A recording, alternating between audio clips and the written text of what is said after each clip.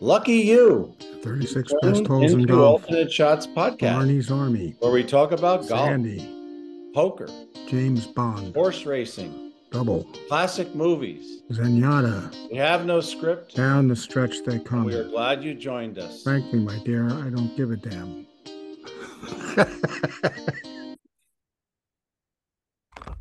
All right, we're recording. 1, 2, 3. Hey, Billy Regan. Hey, Bobby Williams. We have the original Billy Baru on the podcast today. How excited is this? Billy Baru. I got my own Billy Baru. He's got one behind him. Is that your wedge or is your favorite putter behind you, Billy? It's one of those weighted sticks. Yeah, I have one too. It's very good at leaning up against the wall, and that's about all I've got out of it since I paid $150 for it. Not to be too formal, but the other day that his home swing has never been better. Not to be too formal, but let's introduce Billy O'Keefe, a good friend and a longtime member at Wingfoot, past president. For all of you guys out there who don't know who this is, you'll learn now. Mm-hmm. He's also chili dipped it on this green. I saw him, but then Neil saved your ass and made 4 in the member, right? You have some memory, man. That is. I have an encyclopedic memory, but it was great. Yeah, I chili dipped it, right? And Eric, the little caddy, wanted me to putt it. And I go, I got to putt it and hit a wedge. I hit it about 10 feet, and then Neil dunked it in the hole. Yeah. Well, listen, Mickelson hit it 9 feet. Well, that was with a hybrid. So you hitting it 10 feet, you can just say, hey, shit happens, right? I played around with you one day, Billy. I think you had 10 one-putt greens. Yeah, you remember that day? I remember just Steve Mara when I hit number 10. He's like, what is going on? You're not this good. How many in a row did you have? I don't know. I think it was actually 11. And I remember the guy in the bag was this guy Chassis, who now caddies down at MacArthur. And I've had a couple rounds with him like that there. The guy's just a magical green reader. Yeah, you know. Well, that was a good day. Taking money from Steve is always nice. Yeah, it was a good day. We did ask Hank Malfa in one of our earlier episodes how Ron Honig managed to win the senior club championship and the regular club championship in the same year. And he said he had Bobby Collins on his bag. He was the best green reader at the club. But Honig had an amazing short game, though, didn't he? Yeah, Honig, he was determined. He had from the second he walked out on the golf course, he didn't look like a golfer, right? This big lurch of a guy, right? He was a New York Stock Exchange guy. I remember I played with him a couple times with Neil Christie. Yeah. So how long ago did you get to Wingfoot? How did you get here? Yeah. I joined as a full member in 1990. I was in a preferred associate in 87. And somebody said once recently, how many times could you play as a preferred associate? I said, it depended on how much you tipped Pack. I think technically it was 6 times a month and 2 weekend days or something like that. But no, I don't think anybody was counting back then. No. Well, Pat was. And, my wife, Kathy Liebenguth, is her maiden name. Her parents belonged to Wingfoot. So she was, she didn't grow up there because she didn't really play golf. But, Bobby knows her parents and I used to caddy at, Wingfoot from 1968 to 73. So, I'd always known the club. I joined Westchester Country Club in 85. And then, John Dolan asked me if I wanted to join Wingfoot in 87, which I definitely said yes. So you were there. Did you caddy in the Women's U.S. Open in 1972? I did. Who did you get? Nobody memorable. She was a Gerda Boykin. You don't even remember. A Massachusetts amateur. I think she was like a school teacher or something, and with a wealthy family, so she played a lot of amateur golf. And she came down. I'll tell you 2 stories about her. One was, I was in 72, so I'm in 9th grade, 9th grade summer, and I was playing on Caddy's Day and stuff, but I didn't know anything. I didn't know distances and the greens and stuff. I mean, just from what you picked up, caddying, but nobody ever really asked you when you were a rabbit, what you thought of this and that. And they used to have, Bobby, didn't they used to have birch trees in every fairway at 150, right? White birch trees that might or might not be 150 yards to the Yeah. minute. So that was my kind of guideline. But when we started playing, we were playing the East, and on one East, she asked me, 7 or 8. I go, oh, good, multiple choice. I go, oh, let's go with 8. And she actually was playing really good on the front 9.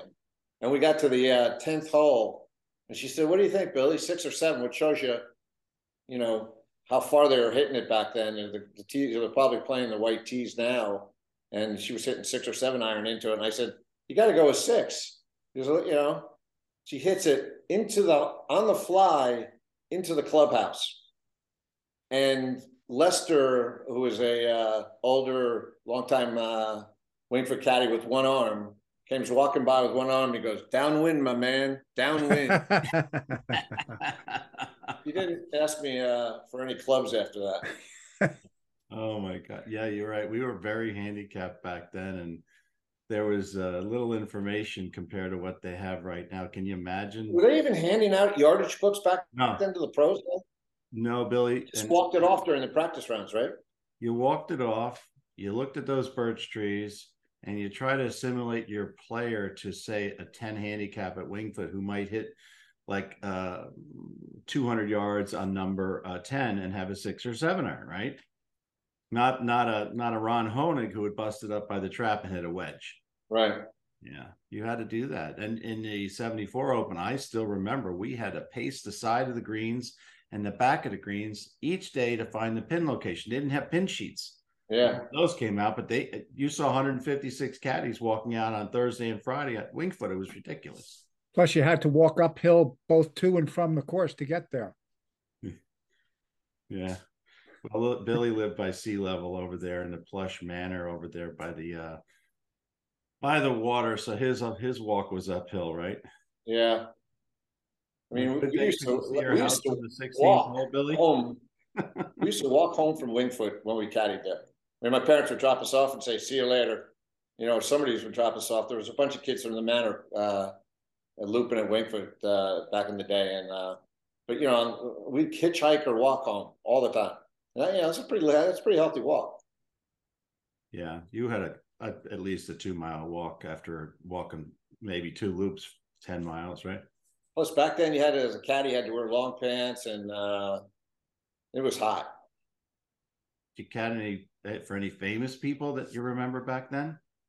I hit the Frank Giffords and Joe Garagiolas, those guys, but I never really hit the home run with Arnold Palmer or anything. Although one night, me and Robbie McGarry, whose brother I think you interviewed a couple of years ago, Billy, he was on Hale Irwin's bag, and Robbie was his older brother, was my best friend, and we stayed in the caddy shack down below. Again, we were in like 9th grade, playing cards till about 8:30 with these caddies that I don't know how old they were. They were probably 40s and 50s or something. And when we got home like really late, my parents were like, "Where were you?" And we had arranged a story. Said, we were sitting in the caddy yard. We were just about to leave. And Frank Gifford walks in with Arnold Palmer. So we carried him for Frank Gifford and Arnold Palmer. It was amazing. My parents were like, "Oh, that's unbelievable, Sterling. That's great. Awesome." And, of course, Arnold Palmer was playing in some golf tournament that weekend, and it was like, Robbie's like, I hope they're not watching TV. It's funny. We're talking to Cody Gifford after you today, which is interesting that you brought that up. So you came up to Wingfoot in the late 60s and so forth. It was definitely different, right? You've seen the conditions back then. Aren't the conditions today kind of like over the last, say, several years like they were back then? They were always, seemed to me, in my mind, they were always kind of perfect. Back in the day, they were always perfect? When you and I were caddying back there, nobody ever complained about the golf course. They were always perfect. I don't know. Yeah, I'm sure they're not as nice as today, but they seemed on a relative basis back then that they were fine. I remember the greens being super fast back then. I don't know if they rolled 12 or 13 like they can do today. Steve, in my history at Wingfoot, is the best I've ever seen as far as consistently delivering results. But I don't remember back in the day. I do remember, how many more pine trees there were lying in the holes, how many more trees are. And you see that now when you see some of the pictures of the 74 Open, how closed it looks compared to what it looks like right now.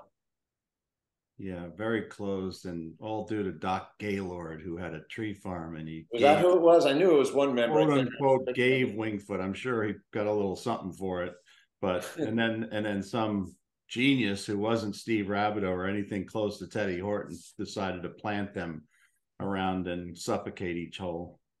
That was the way it was back in those days. All the courses were like that back then. In 10 or 15 years now, they've been cleaning out a lot of trees, but people used to rave about, you got to play this course. You can't see one hole when you're on another hole. Yeah, that was the style back then. Yeah. Gil Hand said, he goes, really, literally, like a big part of any golf course renovation is taking down the trees that aren't supposed to be there. Yeah, because they eat up the nutrients and they block the circulation. So yeah, I love trees, but they don't belong necessarily on every golf course any more than they do on an airplane runway. So yeah, I mean, I think like Winged Foot, like when you're talking about like elm trees and stuff, that's one deal because there's obviously a beautiful tree and there's some classics there. But some of these other things, that pine trees that are, I mean, some of the ugliest pine trees ever were at Winged Foot Golf Club. Locust trees, and one of the biggest. Yeah, I remember that. I mean that thing on 17, that was a mute. Yeah, it was ridiculous. Had like 5 stumps. I mean, I don't know if you guys were blown there. I think I was kind of a new member then. But when the greens committee and the board wanted to move the tree on the left side of one to the right side of one, there was a big tree that kind of hung over the fairway. And they said, and I think it was an oak or an elm. It was a nice tree. Right there in the corner where if you hit it 250 and you drew it, you were looking at it. Yeah. So they voted, like they put it to the membership in like the capital plan, like, and the membership voted it down and moved. It was too expensive to move the tree from one side to the other. So they just cut it down. Waited till a very cold day in February. Waited for the winter to cut it down. I thought that was an awesome move. Came down in the storm, got chopped up and taken away. I don't know what happened. Yeah. We often talk about that. The trees are great in certain places. Like in that situation, it basically made it impossible for you to go at the green. From the left. Nowadays, without that tree, you'd have a lie. You really didn't look at the lie. You'd look up and see if you had a window, and you'd say, "Okay, I'm going to go for it. I'm going to take a hybrid out."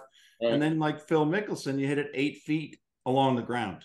Right. And now you're hitting 3 from the same spot. So Billy and I talk about this a lot. Reasonable rough and reasonable obstacles give that bunch of choices to people, make the golf course hard. Yeah.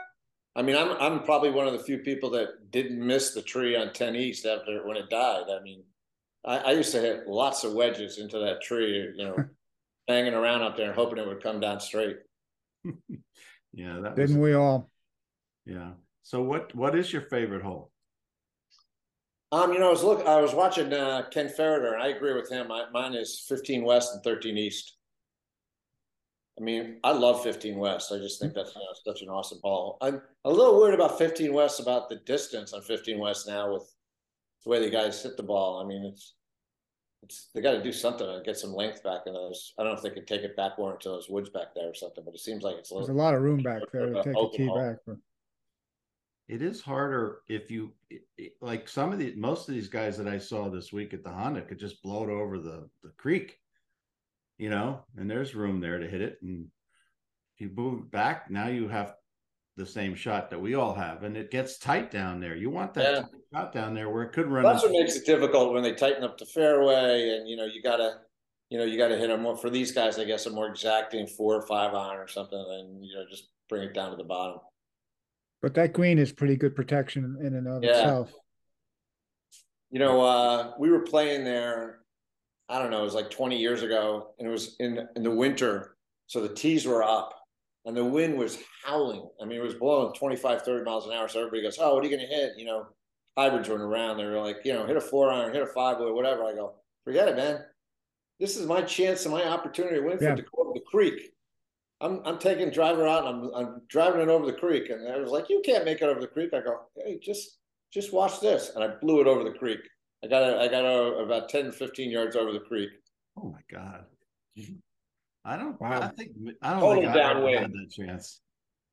What's that? I don't think I ever had that chance. And when I was long, it was a lot of ball and stuff like that. But that's awesome to be able to do that.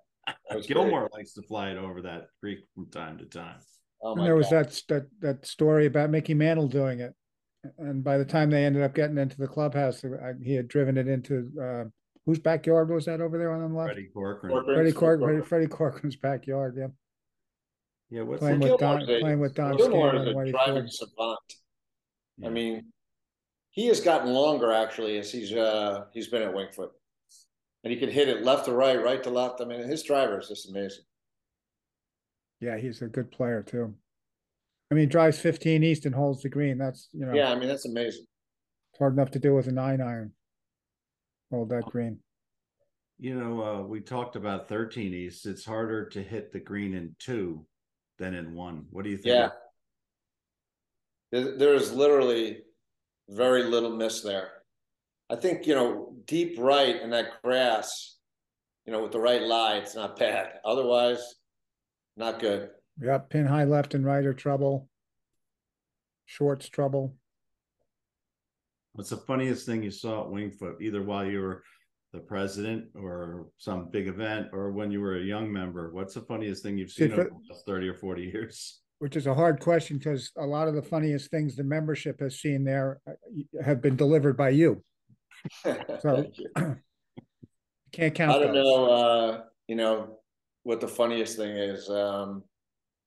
You know, I'll tell you one story. When I was caddying there, I was caddying, I can't remember his name, Bob, but he was kind of an old doctor, and he had one of those carts with the stick, not like a steering, you know, not a steering wheel. It was like a stick steering wheel. I think three-wheeler too. A 3-wheeler. Was it Doc Zimmerman? It might have been Zimmerman. The old guy, yeah. He had a 3-wheeler.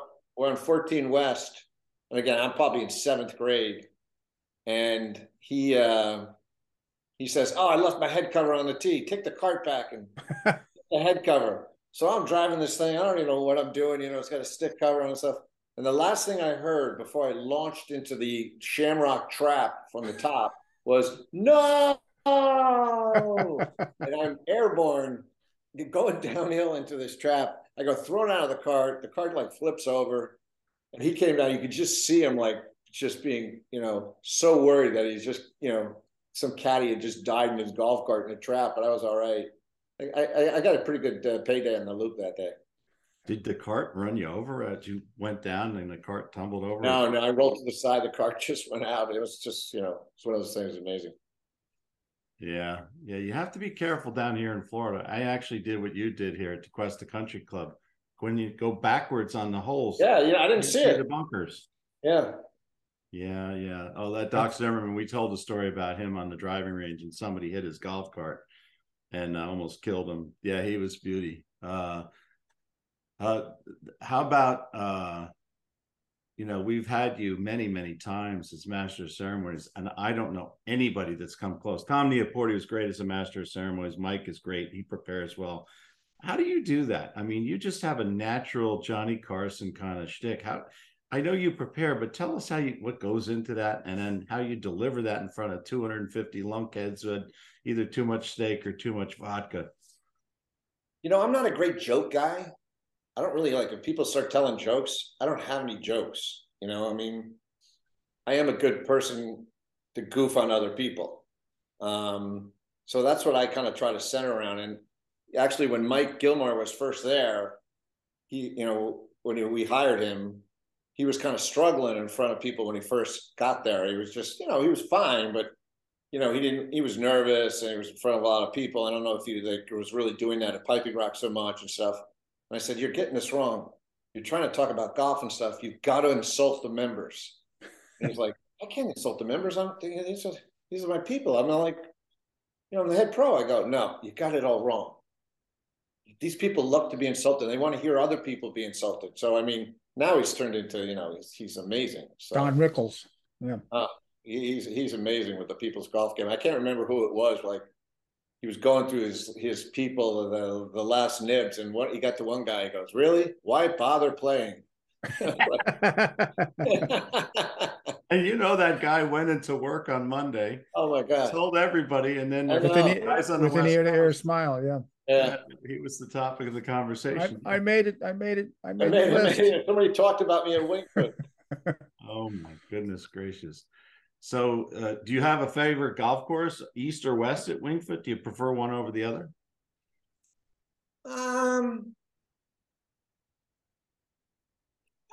It's different place, you know. I mean, different type of game and stuff. I think I like the West better than the East, you know, generally. You know, when the fairways are firm enough on the West, so you know you can hit the fairway and kind of carry a little bit. And the thing that's nice about the East is, you know, if you're driving the ball well, you're hitting 7 or 8 iron in, and you know that's not necessarily the case on the West. The West, you know, especially as you get a little shorter. I mean, you know, you hit 4 or 5 iron in a lot of the par fours. So How lucky are we to have those choices, though? yeah, Can't it's decide which of amazing the two place. courses is better. You know, you look at the, you know, the quality of the golf there, you know, and the membership and everything. You know, and Mike Davis from the USGA said to me when we were talking about the Open one time, he goes, "I don't know if they're the best golf courses in the world, but it is the best golf club in the world." Absolutely. Well, I think he was wrong on the first thing. I don't.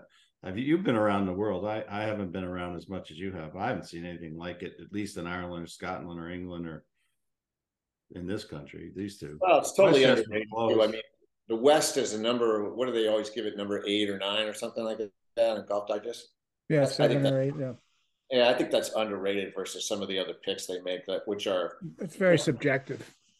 yeah, and it's like the other choices are they're not championship U.S. Open golf courses. I mean, they might be historic and you know a great experience to play, but they're not a championship golf course. So I think that kind of takes precedent over you know history. It's hard to take that list really seriously. Like it would be hard to take the 10 best movies ever made seriously. Yeah, yeah. There's, I'll tell you a story when we you can't were have a best without a second best, right? when I was president. The East went to like number 90 on the Golf Digest list. So you know, we were talking to some people around, and I was asking some people in the industry and stuff. And he says, if you want your you know, if you want your ratings to go up, you just got to take care of the Raiders. So Yeah. you know, Colin basically, when the Raiders showed up, we gave him you know free caddy, we gave him the you know lunch, and all this, and all you know, we just took care of him, you know, and made it a you know really good experience. That offered, you know, want to play 36, go ahead, play 36. In 1 year, we went from 90 to 60. Yeah. Is that because the conditions were better or you know the greens were firmer or something? I mean, come on. The conditions were better for the Raiders. Yes, the Raiders had a better experience. Well, we also did one thing too, because I learned from you, Billy's. We made the Raiders play the East course. We told them that's true. they had to Yeah, come and play the East course because they all wanted to play the West course. Okay, yeah, the West course second. yeah. That's right, Bobby. That's true. Yeah, because they weren't playing the East course. They would, and they didn't have an opinion of the East course because they were there and they left. That's really interesting. But here's the thought: if you guys know a little bit about Marion and Oakmont and Winged Foot and Baltusrol, you want to call the lower the upper. I don't care. The one they've had the most championships on is the lower, I think. Which one would you want to play every day? Billy, you said West Course is your favorite one. Of those four, would you want to play Oakmont every day? Not Well, me. you know, Oakmont's really hard golf course. I mean, they really embrace that. You know, at Winged Foot, when the rough gets too high and the greens are too firm or whatever, people complain about the rough being too high and you know it's unfair and all that stuff. But you know, in Oakmont, you know, nobody complains because that's basically part of their culture.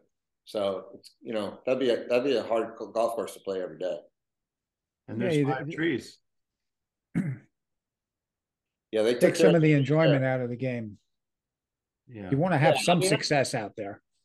You know, I mean, I get it when it's around the Open. Like I wasn't working in 06, and I mean playing the West Course before the Open in 06, the month and a half before, because they actually grew the rough up so they could cut it back down. Yeah, you'd hit your driver, and it would be like if it was offline at all, you'd be like, lost. For God's sake, sit. I mean, because the rough, you know, you know, even playing with Jim Graham and Tom Lynette stuff, the rough was just, you know, you had to punch out. I mean, it's amazing, even in this last sign, when you saw like Matt Wolff and Bryce and DeChambeau, the way they can get through the rough. I mean, even with like a 7-iron, I mean, they just plow the speed of the ascent of the club just powers through. And me, I'm a flat draw guy. I mean, you get the rough up at a certain point. I'm not getting a lot of air on that ball. Yeah. My only thought was if they had played it in June, it's a little different thickness and a little wetter. The Yeah, definitely heavier in June. dried out from the sun. But those guys did annihilate the course. Those two guys in particular, nobody else annihilated it like they did. I don't mind, this whole thing about like people get upset when it's under par. Well, I don't mind that. If that's what happens, that's what happens. And Thank you. That's the score. That's fine. By the way, I don't want to see people struggle. I want to see people play good. Yeah. I don't think it's a great product to see people like, flubbing it out of the rough, or not being able to hold a green. I don't think that's as fun to watch. That's why the Masters is great, because they're hard shots, but people can make them. Yeah, there's no rough. You're absolutely. What's the worst thing in the world is to play golf and lose your ball, 5 yards off the fairway in the rough. Yeah. The 74. That's the hardest part about Winged Foot is because that's the part that's watered. If you're going to hit the rough on a bad day, you got to be deep in 15 yards off the fairway, or else yeah. Yeah. The 74 Open was a good example of what you're talking about, Billy. It was 7 inches just about everywhere, not just a foot off the fairway. It was just thick every place, except where the galleries would walk it down. But if you were 5, 10, 15 yards right or left, you really, they were embarrassed. These guys, I mean, I saw Gary Player shank it. Who wants to see that? Yeah, that's going too far. They were like devastated by that, like for a while after. But I guess that was a rebound from the year before Johnny Miller killed Oakland Hills. Is that what they were trying to do? Yeah. Yeah, I think the 84 Open and the 2006 Open, those both being in June, were fair tests, and they were not, killers. Of course, the PGA was in August, and Davis Love went way under, but that's because it rained every day, so you could fire at the pins, right? Yeah. Well, didn't they have a problem? How they like rain. They had a problem at the Shinnecock Open that year too, right? Didn't they wreck one of the greens? I think it did. Yeah, that the par 3 on the front. Par 3. Yeah, right down. Yeah, 7, I think. The par 3 at Shinnecock would be like 13 east if you made it 13 or 14. You couldn't putt 13 east if it was 13 or 14, right? Bob, did you caddy in the 74 Open? I did. I caddied for Bob Golby. Oh, really? Nice. I caddied in the 72 U.S. Women's Open for a woman named Mary Mills, who had won in 61, I think. But I remember you talking about those short shots. She had a 5-wood into 1 east 4 days in a row. Driver 5-wood. Imagine that. It's amazing. Right? Like me. So what we're going to do is take a pause here, and we'll come back and just start from here. We don't have anything. We can start. Maybe what we'll do is, Billy, I'd like to ask Billy O'Keefe. Somebody said Alicia, maybe. What's the par 4? We'll figure out which par 4. The question I'm going to ask him. The one he picked. All right. So we'll sign back on and give you guys take a minute or two. We'll be right back. If you had to par it. Oh, yeah. Okay. All right. We'll be right back. Being where it was supposed to be.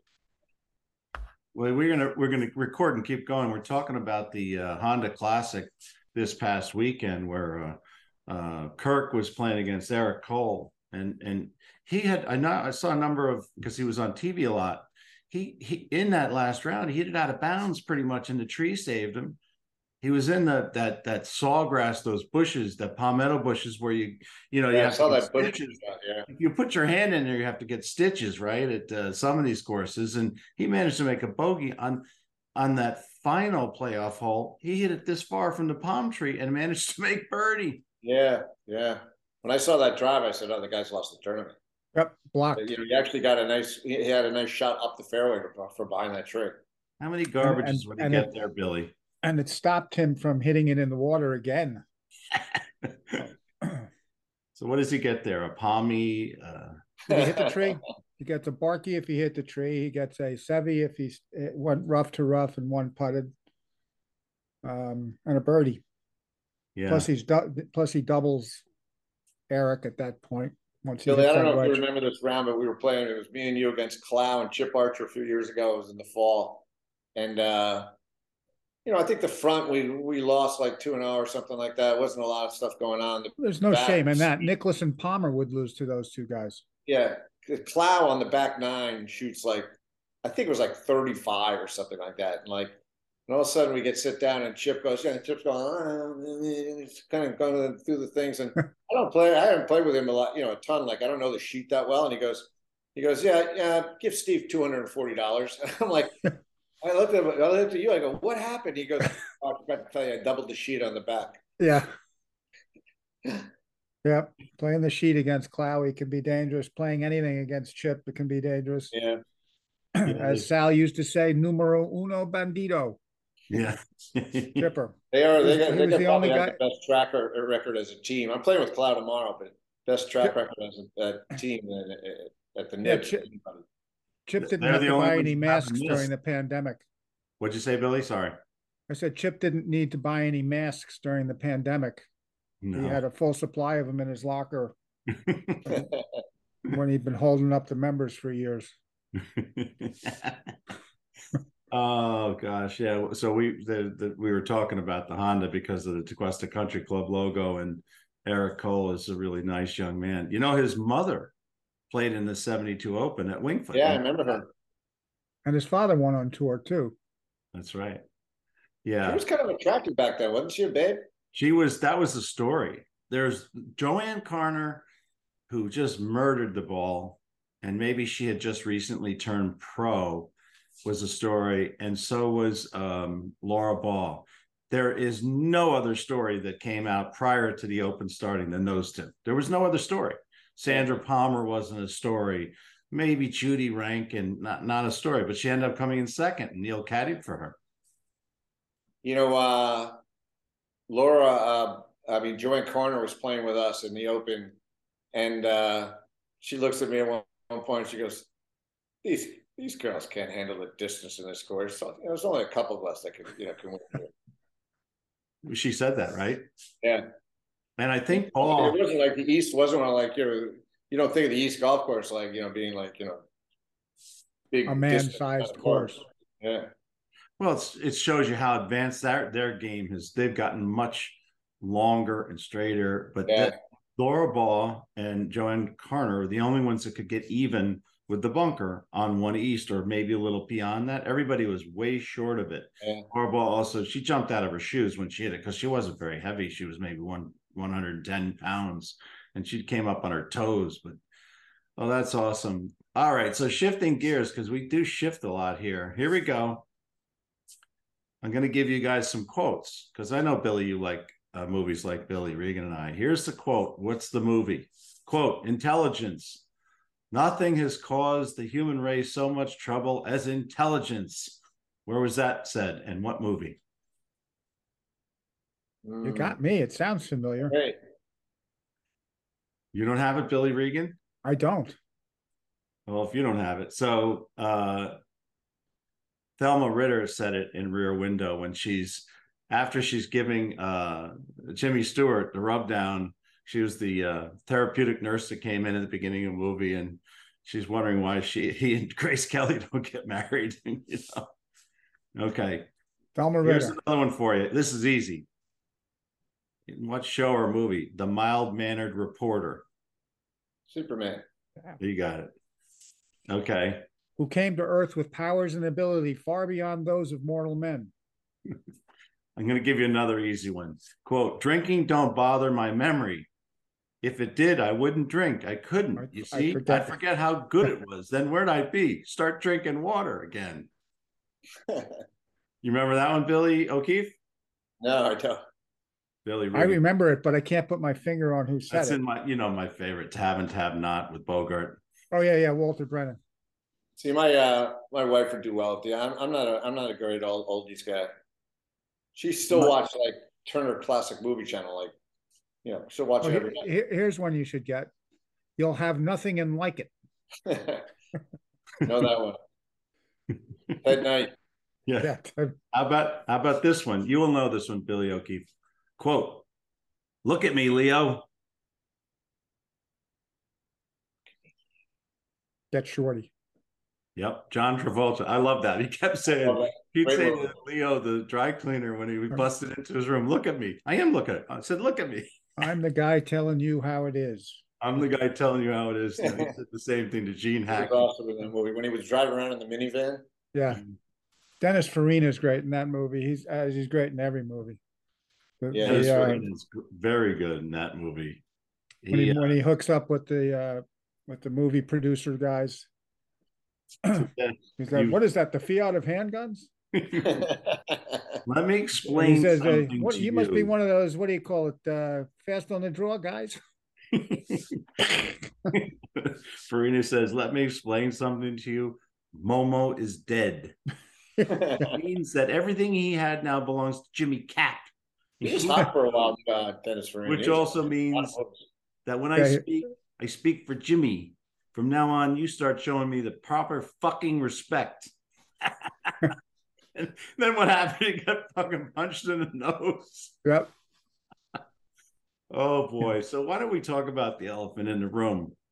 What about Caddyshack, Billy? You know more about Caddyshack than Bill Murray, I think. No, I was funny. I was with a caddy yesterday, and he found out that my brother's Danny Noonan, and he was spitting out quotes left and right, left and right. When I first worked on Wall Street, I mean, so that was like 1982. So Caddyshack, it was, it actually grew in popularity as time went on. And I started working Wall Street in 1982. All these guys were doing Caddyshack quotes. And I was like, I didn't know anything about it. I'd seen the movie once. And I didn't have, these guys had all the quotes down. So, I mean, I'm not as knowledgeable. And I know, just talking to my brother about things and stuff, some of the inside stuff, but I'm not as knowledgeable about, every single quote in the movie as some are. For 82, guys were quoting that a lot. That was only produced in 81, right? No, I think it was a little earlier than that. I think it was 79. I think it came out in 79. Now, how did they pick him? How did they pick your brother? Well, he had gotten some exposure because he had done The Great Santini. Yep. Which was, pretty popular movie at the time. He actually got nominated for Academy Award. So he got some visibility already. And, he caddied at Wingfoot with us, as a kid. So he had a golf rap. He had a little bit of a golf swing.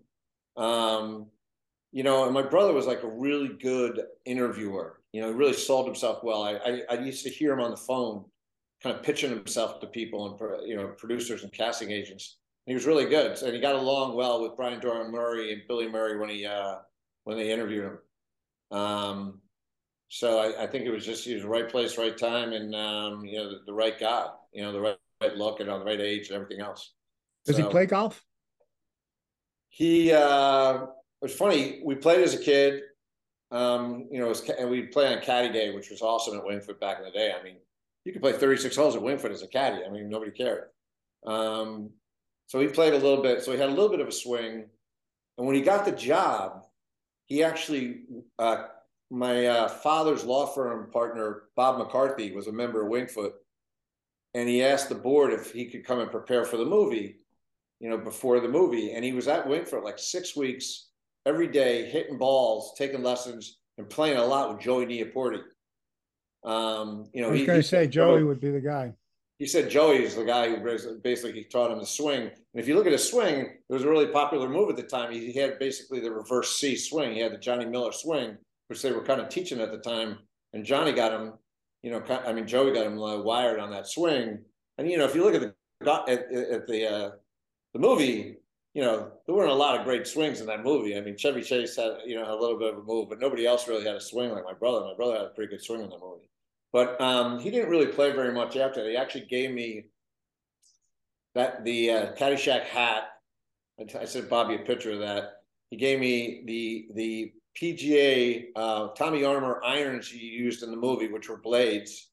And that's what when I started playing golf in the mid-late 80s again, I was using those irons, which were impossible to hit for me. Yeah.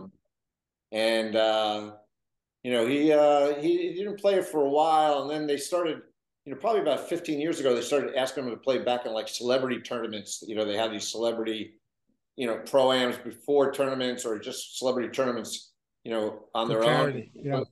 The one up in Oregon, he's played in a couple times. Those off weekend kind of celebrity tournaments he started playing in those, and he got the game back in. He's probably the slowest guy I've ever played with.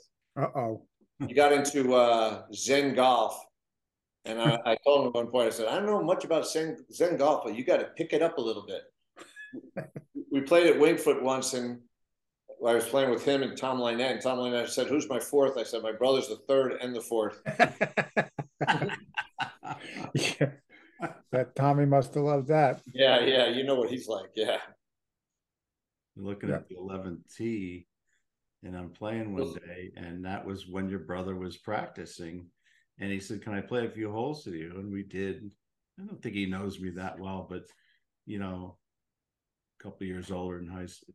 But we played, and I said, "Well, what are you doing?" He told me about getting picked for the movie. I said, "Really? What's it going to be about?"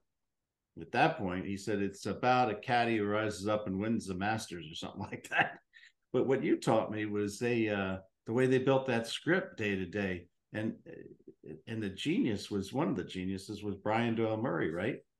Yeah, no, he was. My brother says him and Harold Ramis were the two guys that really created it. But there was so much improvisation between Bill Murray and Ted Knight, and those guys, like, just on scene kind of changes.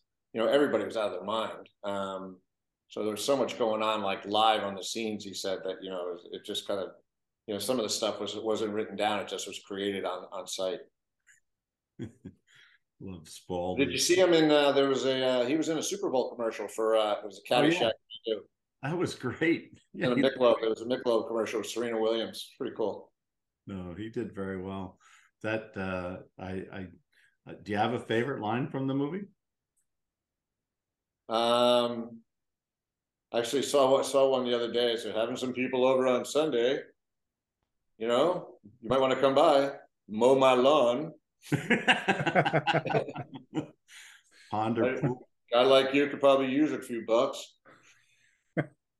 Yeah, that was a great scene where the judge and the wife come back to the house, and the judge is bed with Lacey.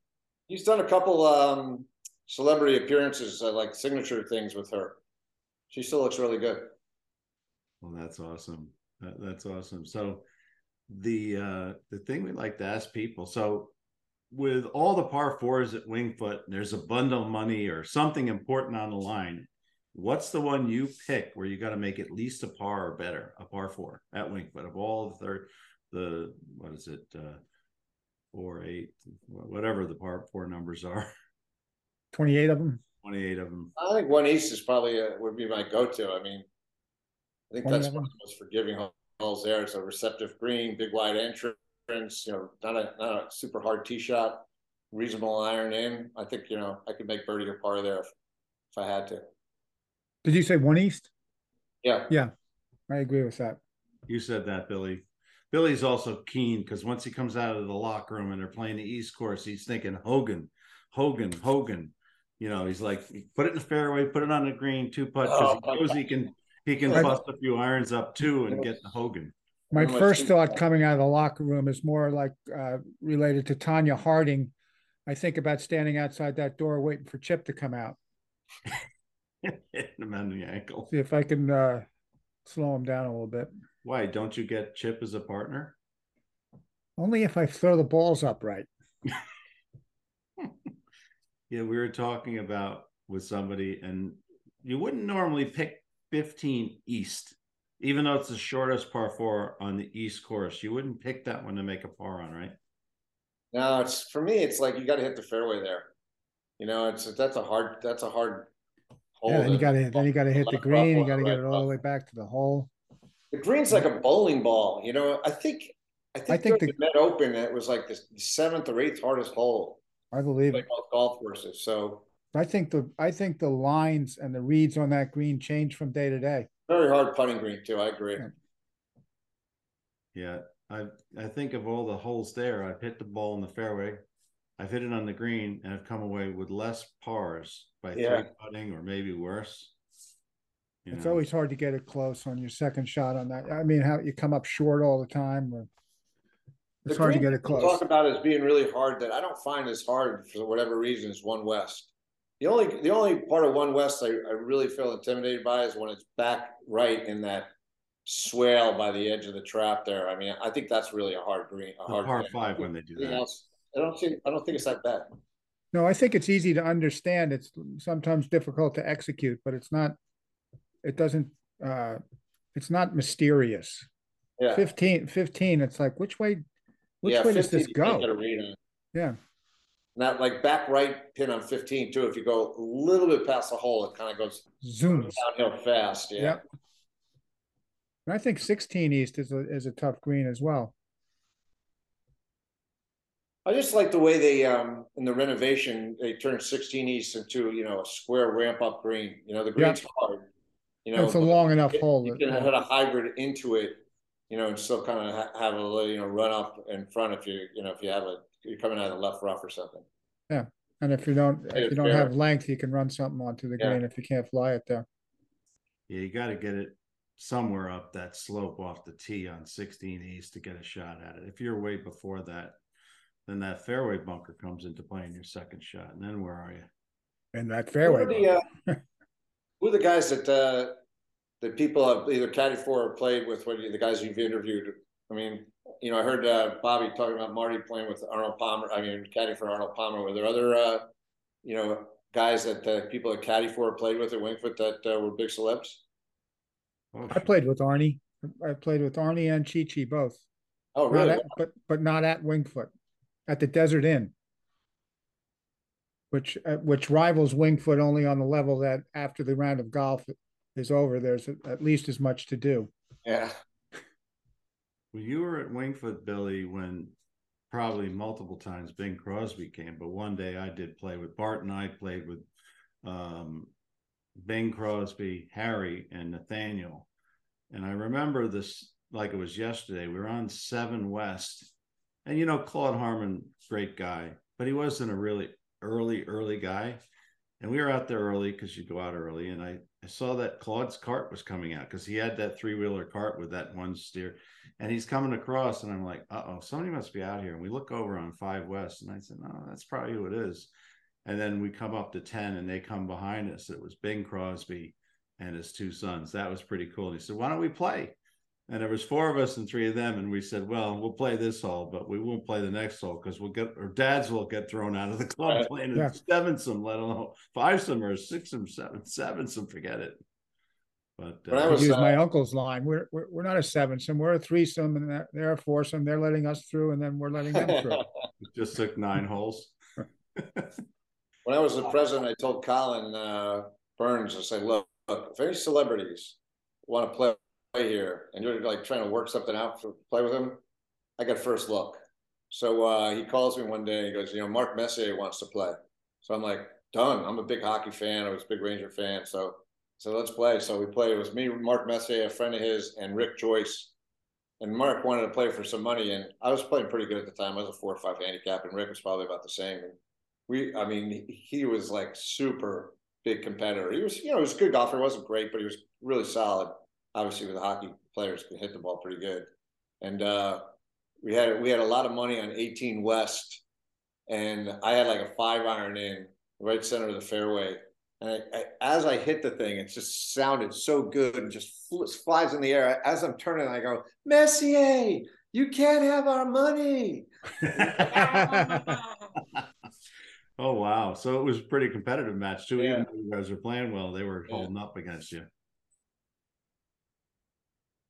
He was super fun. I played with Robbie Krieger there one day. A friend asked me to take him and another guy that had taken Jim Morrison's place on the doors.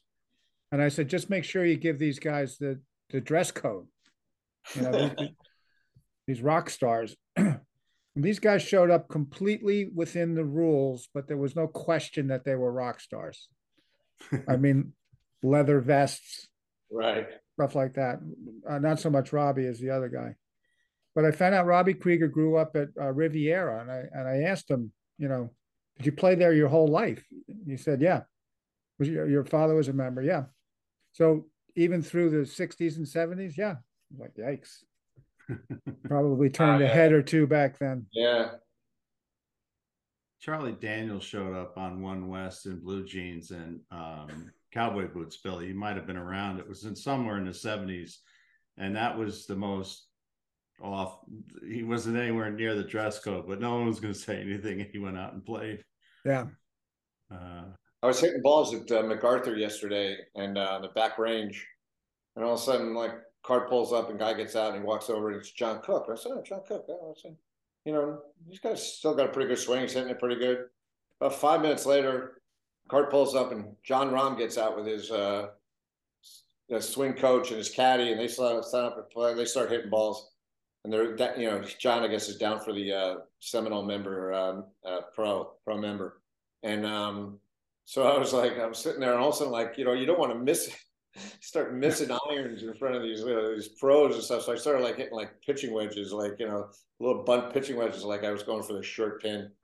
And I said to the guy, one of the guys that runs the club, I said, pick out the person who doesn't belong in this picture. Yeah. Yeah. And you see John Rahm, you know, everybody talks about his legs. He's just a big guy. He's big in the shoulder, big head. I mean, he looks like a linebacker. His legs remind me of Nicklaus's legs in the 70s when he was in his prime, where he had these big old tree trunk legs. Oh, big tree trunks, yeah. Short swing and incredible speed. Must have been a sound. Yeah, he's got a short backswing. Yeah, very short. His ball coming off that club head. Unbelievable. I had the same privilege you had. In the spring, Cam Young was on our driving range over here. He's a member at DeQuesta, and it was actually in the fall. It was after the British Open, and I just leave these guys alone, and I watched him, and he had this divot pattern. It was just like a little bit of grass was missing every time he hit. It wasn't, and every ball was going dead straight. There was no curve to it. And I said to him, how does Cam Smith make par from behind the road hole bunker on the 71st hole of the British Open? Because they were head to head, right? And yep. that was a Budweiser turning point of the game. And he said to me, he had a 4-degree angle on his putter, so his putter was bent back a little bit. He came back with that answer right away. So he sort of had it like a chipper, and instead of putting, it looked like he was putting it, but he had this little chipping kind of where he got a little bit of a bounce. Inside. Cam Young's a talented kid. He's a winner. What a nice kid, too. Everybody tells us. You know, when people talk about the LIV, that's the one guy that I'm like, I'm not sure what he was doing that. I mean, because Cam Smith being, I agree. Obviously, it's a lot of money, but your career was like right in front of you. You just won your first major. You know, you're gonna make a ton of money in endorsements and everything else, and you can make history first. You know, and just like, you know, happened to Tiger Woods, you made history and made a lot of money. You're gonna make history, not that he's gonna be Tiger Woods, but he's obviously a winner. You know, great putter and just very good in a competition. It just seemed crazy to me for him to go to LIV, just because I know it's a lot of money, but you know, yeah, but has it got? What's the shelf life of LIV? That's still to be determined, right? Yeah. It was funny. I was in the bar yesterday at the club, and the LIV was on TV for that. It was like the first time I'd seen anything from the LIV. I've never seen anything. Yeah. I didn't even know it was on until I saw something come from Fried Egg on my email today, because they were on the CW or whatever, and CW even pushed them way back in the cable channel of all the cable channels they have. They got disrespected by CW too. Oh my God. Yeah, the Cam Smith thing perplexed me too, because of all the other guys there, I get it, but he just won the Open Championship, which means he gets a lot of preference in all the majors, and certainly for the Open for a long time. He could use that. And plus a surge in popularity that comes with it. Yeah. What are you going to be remembered for? Somebody who won that event, was it Ian Poulter won it? Maybe I heard. No. Yesterday? Huh? No, it was Charles Howell III won it. Okay. Yeah. As I keep saying, who cares? And who cares? Like really, who cares who wins that stuff? It's you know, God four. bless them for making all the money, but the who guys cares? they have, there's not a lot of like great stories there. I mean, the one story that's kind of interesting is, Peter Uline. He goes from like being off the tour to winning $14 million last year. I mean, it's obviously a good opportunity for him. But Sure, there's no denying it's a good opportunity for the guys who do it, but to the general public, it's like he won what? What, the Masters, the U.S. Open? No, he won. What did he win? Yeah, he won an abbreviated. Yeah, too. You still probably can play in the majors, right? So yeah, you can still play in the majors if you qualify. Yeah, like Sergio is going to be able to play in the Masters. I don't know what else he'll qualify for, and I don't know how long his freebies run out from winning the Masters. It's usually like 5 years or 5 years. Yeah. Yeah. But so the Masters is an invitational, so they can do whatever they want, really. Yeah, they can do whatever they want. Billy, you're Jay Monahan. What would you do about this? What would you do if they came to you and said, let's work this out? What would you do? I mean, I think you have to have kind of consistency. I don't understand necessarily some of the hostility. For me, there's a business aspect to it, and hey, look, if I'm working at Morgan Stanley and I'm making $2 million and Goldman Sachs offers me $10 million, I might like Morgan Stanley. And there might be more history of Morgan Stanley for me. I've been there for 20 years. I'm going to Goldman Sachs. So, I mean, for some people that, where the money is so compelling, I don't think you can get that hostile about it. It's like, but I also think, kind of produced a couple of good results for the PGA Tour and the additional money and the additional focus on, some of the additional tournaments. It kind of, upped the game on the PGA side somewhat. So I think that's a positive. I would just, if I was Jay Monahan, I wouldn't really worry about the hostility. I would just focus on your own product. Exactly. If somebody wants to come back from the LIV and play on the PGA Tour because they don't really like the LIV, he either qualifies because he doesn't have the standing that he should, or goes back to Q school or whatever you have to do to qualify, or you get an exemption because you do. Or you're that good, and people are saying, "Hey, Cam Smith's back. You're back on the tour." I mean, I don't know if it would be anything more than that. I don't think it should be. Yeah, people make changes and let them come back with open arms. If they're a top 100 player, if they're not, then there's some sort of qualification. I just don't see the business model or the product for the this whole NASCAR model with teams and people sponsoring, buying teams for sponsoring and stuff. I just don't think it really fits golf. I'm not that interested in it. So yeah, I haven't really thought about the advantages of teams. Is it for gambling reasons? I don't know. It is. I think there's some component of that. Yeah, I do. But think there's really for the players like that you get on Dustin Johnson's team, and you're going to make some money of that. Yeah, but it's more like an exhibition thing. The PGA Tour, the NFL. I mean, what if Japan offered Aaron Judge, $900 million to come play over there? He can go. He can take the $900 million, but who cares how well he does over there? Yeah, it doesn't have any impact on the PGA. I don't think really they lost anybody that really put a dent in the product. I think even losing the players, because it's the product, not the players. Because the NFL's been this good. How long do those guys last in the NFL? 5 years, 7 years, 8 years? It's turnovers all the time. The league remains the same. Yeah, you're right. There was Nicholas was on TV yesterday, and he really did a sales job actually with Dan Hicks's help to the PGA Tour, and said, look, you can't, but you're guaranteed that we're going to have the PGA in or the Honda or what it's called in Palm Beach. Good. We have a tournament here next year, even though Honda's going away with or without a sponsor. But you can't put 2 elevated events before and 2 after. You got to put a little breather in there and let some of these better players. I don't know. They all think 3 is like the most they can play in a row. Then they got to take a rest, and then they're going to play next 2, Arnold Palmer and the players, right? I was surprised how few people played, just because so many of them are local. They're local, yeah. If you had the opportunity to drive 10 minutes from your house and play in a golf tournament, you would. And it's also an opportunity because not the competition isn't high to make money and points. Yeah. and Chris Kirk, I thought played awesome, but obviously wasn't as intense competition as there was in other tournaments. But so. you'd be supporting your own neighborhood. Yeah.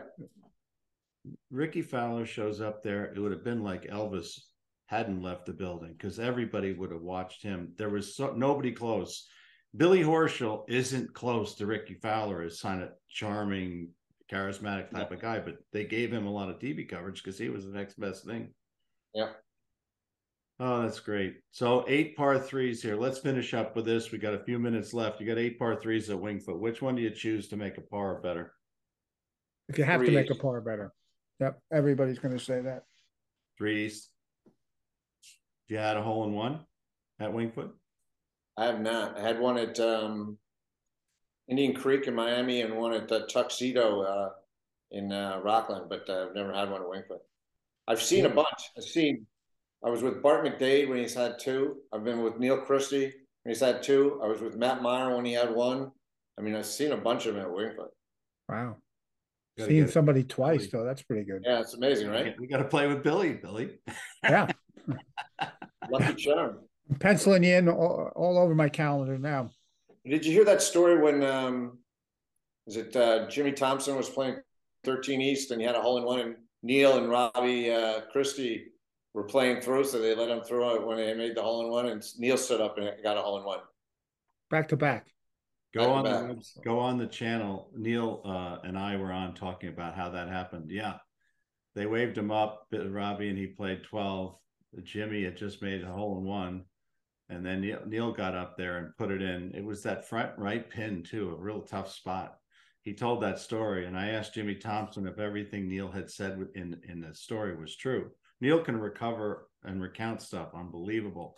He said every word of it was true. And he said people were coming over from 15 West. Caddies were coming over. Everybody was trying to see what was going on because it was so unusual. Let me tell you, I played a lot of golf with him, and I played in the nibs with him. I played in member guests with him and stuff. And I would say I'm not quality enough to play in the Anderson with him. If you want to pick one guy to get up and down or to make a putt when you need one, he's right up there, especially up and down. His short game when he's under pressure and stuff, it's really, really good. Yeah, he thinks that the guy even today who had the best short game as a pro, even today, was Claude Harmon. That's where he learned his short game from, Claude Harmon. And that's amazing because Claude hasn't been around for 50 years. Now, anybody who learned short game from Claude Harmon has an amazing sand game. Sand game, yep. It's that thumping bunker game. Steve Cloud, Chris Mara, these guys. Club all the Maras. All Mara family. Makes that sound, and they're just so comfortable in the bunkers. Yeah. Claude was he taught all the pros how to play for the bunker. I always give the legacies a hard time about Claude. It's Claude. Every time, Claude used to say this, Claude used to do that. Oh, shut up. Yeah, shut up, because realistically, Claude he had his favorites. I didn't take a lesson from Claude, but many people did. He's just a fabulous guy and part of the culture. So we've got a 100th anniversary. Anything we should change for the next 100 years, Billy? I don't know. I think it's pretty good. It's interesting about Winged Foot too is, it's a different place than it was even 20 years ago, as far as it's a little busier and there's more people playing and stuff. But it's really been improved. I mean, the conditions of the golf course are improved. The quality of the golf course has been updated and renovated. The amount of money that the club has put it back into the club in the last, 15 years, 20 years, it's really incredible. Not only the amount of money we put in, but the improvements in the locker room and the pool, the employees' facilities, the maintenance facility. I mean, the pro shop. I mean, the place is just, and I think that's really important to always be investing in this place, because it's a great place. And when I first became president, I don't think there really had been any really programmatic capital improvements or master plan in 30 or 40 years. So that was one of the things that I really liked about that job, was just trying to put together like a plan but then what do we want to do for the next 20 years as far as improving this place. You did a fabulous job creating that master plan. That you were the one, the loudest voice, and you took input from everybody. Well, we're going to wrap it here because we're going to get cut off. This is great, Billy.